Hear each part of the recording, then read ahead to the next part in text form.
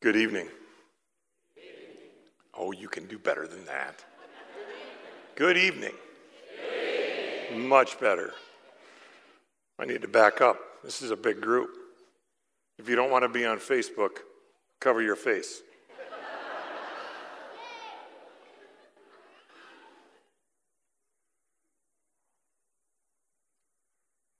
This is my second ordination in 28 hours. I didn't have to take as many pictures yesterday, I can say that.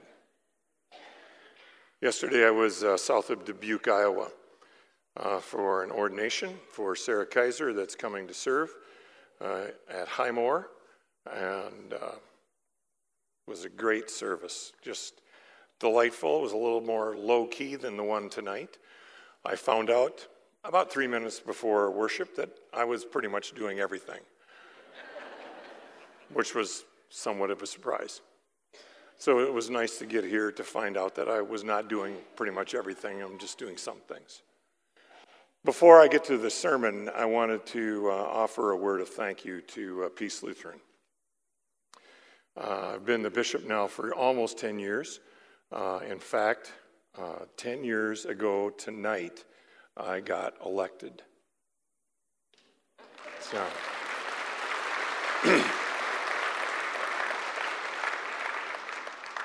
we had some difficulty picking a night, and I was the problem child. And Renae kept offering up dates, and yeah, I think we went through 14, yeah.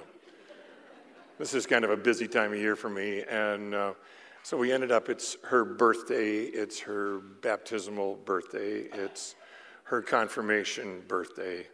I'm making up stuff now. It's the month of her wedding anniversary to her beloved husband, and so 20 years of marital bliss, right? Well, it was bliss for 20 of them.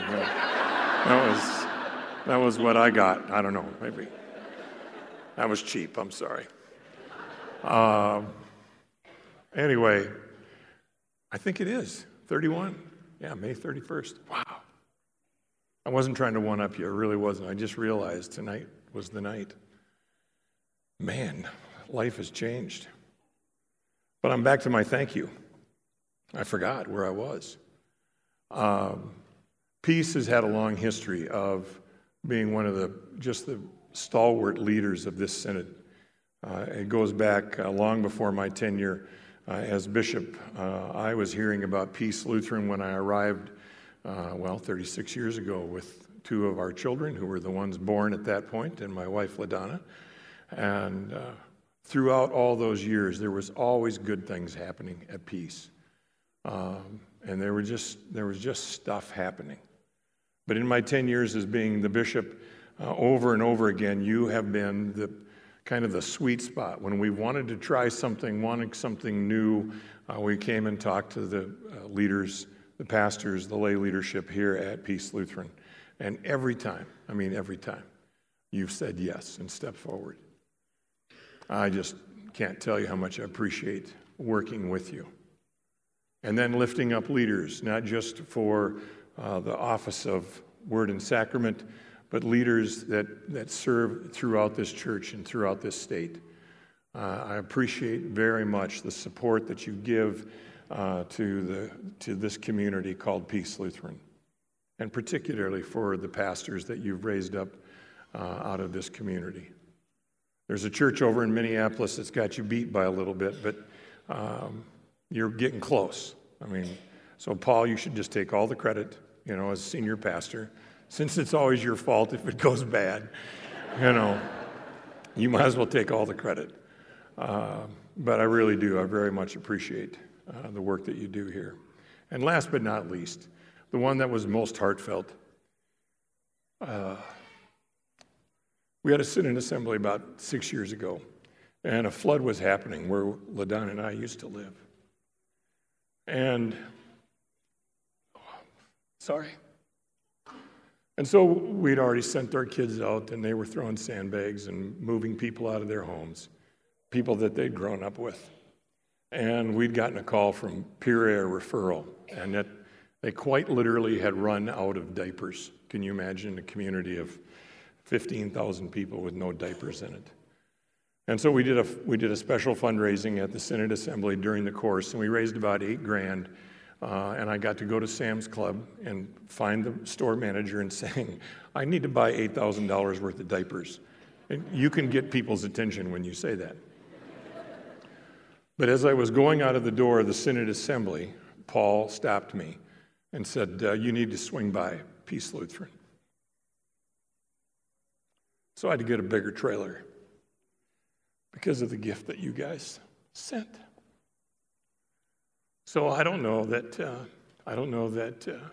Fort Pierre ever sent you a letter of thanks, but I want you to hear it because it made all the difference out there. So I love doing ministry with you. So let's get to the sermon.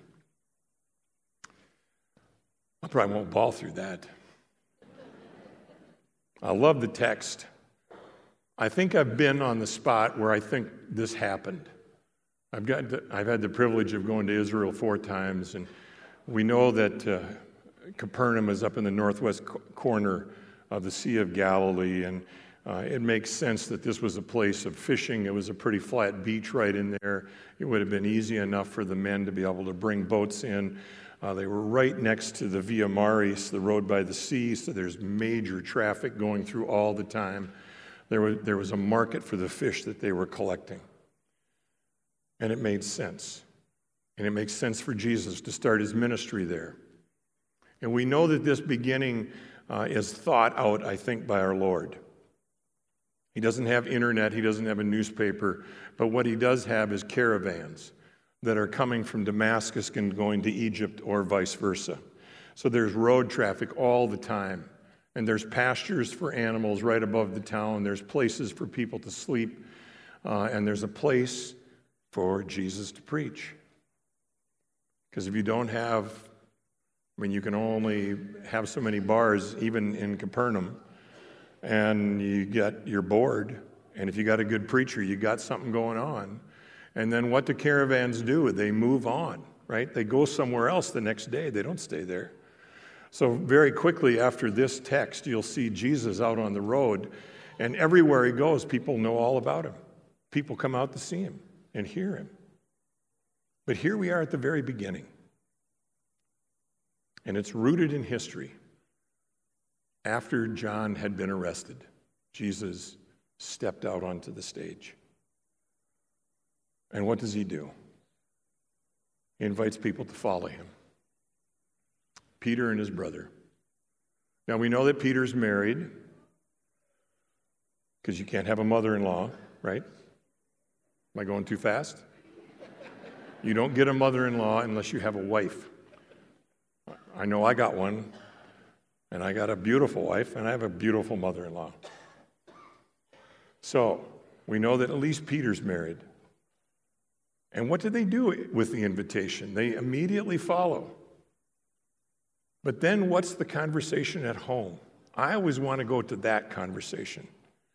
Peter goes home, says, oh, by the way, sweetheart, this young rabbi came by today, and he invited me to be one of his disciples, and I left everything. And I'm going to follow him around, and I don't know what's going to happen, but I'm going to follow him around, and I'm not going to be fishing anymore. I'm going to be fishing for people. Can you hear the silence right then? Who thought that was a good idea? We know a little bit about how rabbis worked in the first century. We knew, first of all, that in the educational system, that somewhere around 6 or 7 boys and girls got to learn the book of Psalms, and they got to learn the first 5 books of the Bible. They memorized them.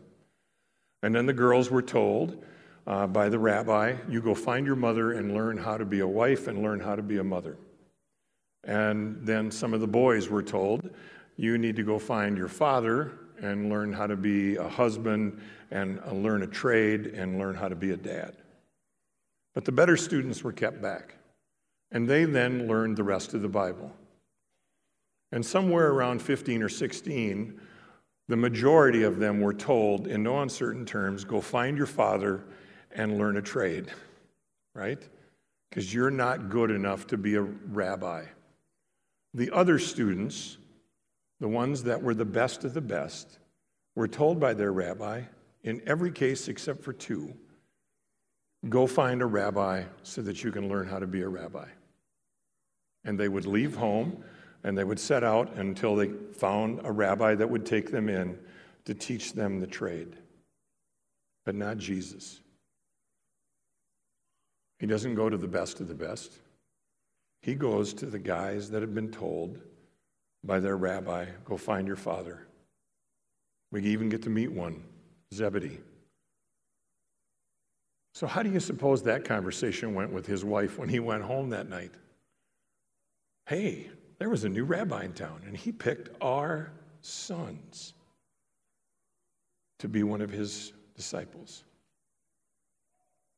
In the Lutheran Church, we understand that each one of us are invited into a life of ministry in our baptism. Each one of us is called.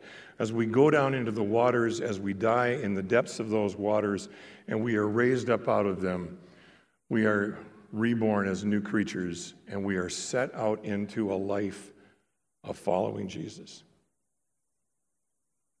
But then sometimes calls come to individuals. Would you come and follow me so that there would be someone every week to tell the community that I love them? Every week that there would be someone to administer the gifts that I'm going to leave. That people might be baptized, that people might be fed at the table, but that people also might hear about me. The call comes. It produces conversations at home. I bet there was a couple. I know there was at my house. First time I brought it up with my bride, her answer was, well, you go right ahead. I'll be staying here. Had to have some more conversation about that, both internally, externally. But then there was a departure, a leaving. We left behind family in Oklahoma and we made a move to Minneapolis. You left behind a profession and began a different journey in your life. As I look at the pastors that are gathered here and the deacons that are gathered here, I know almost every one of their stories. Same thing. An invitation. Someone who tapped you on the shoulder. Maybe more than someone, right? I think you might make a pastor. I think you might have a role in the church. Would you think about it? And so through prayer and deliberation, decisions get made. And you started that new path. It's been fun to have a little tiny sliver to watch from the sidelines as you've walked through school, through study, through practice, through some of the colleagues that you've worked with, through the community that's loved you and cared about you, supported you. I've had reports, bishops always have spies, It's true. And over again, I've heard how you have cared for people, that you have learned some of the great gifts that sometimes you can preach the gospel without saying a word by just simply being there. And now we've arrived at this evening. We're going to lay hands on you and bless you and pray over you. And it won't be just me. It will be those gathered here, but it will really be this community because we're going to invite the community because they've had a huge hand in forming and shaping you, and it's proper and right that they be a part of it. So blessings on you, Renae, as this new chapter starts. Blessings on your proclamation as you live and preach the gospel, as you tell about Jesus, as you invite them to come and follow the one who made a visit in your life in a very special way. I give thanks for your husband and your family, for your extended family, for the support they give you. So blessings on you, lots of sacrifices, well aware. And blessings to this community as you too have a new chapter. All this in Jesus' name. Amen.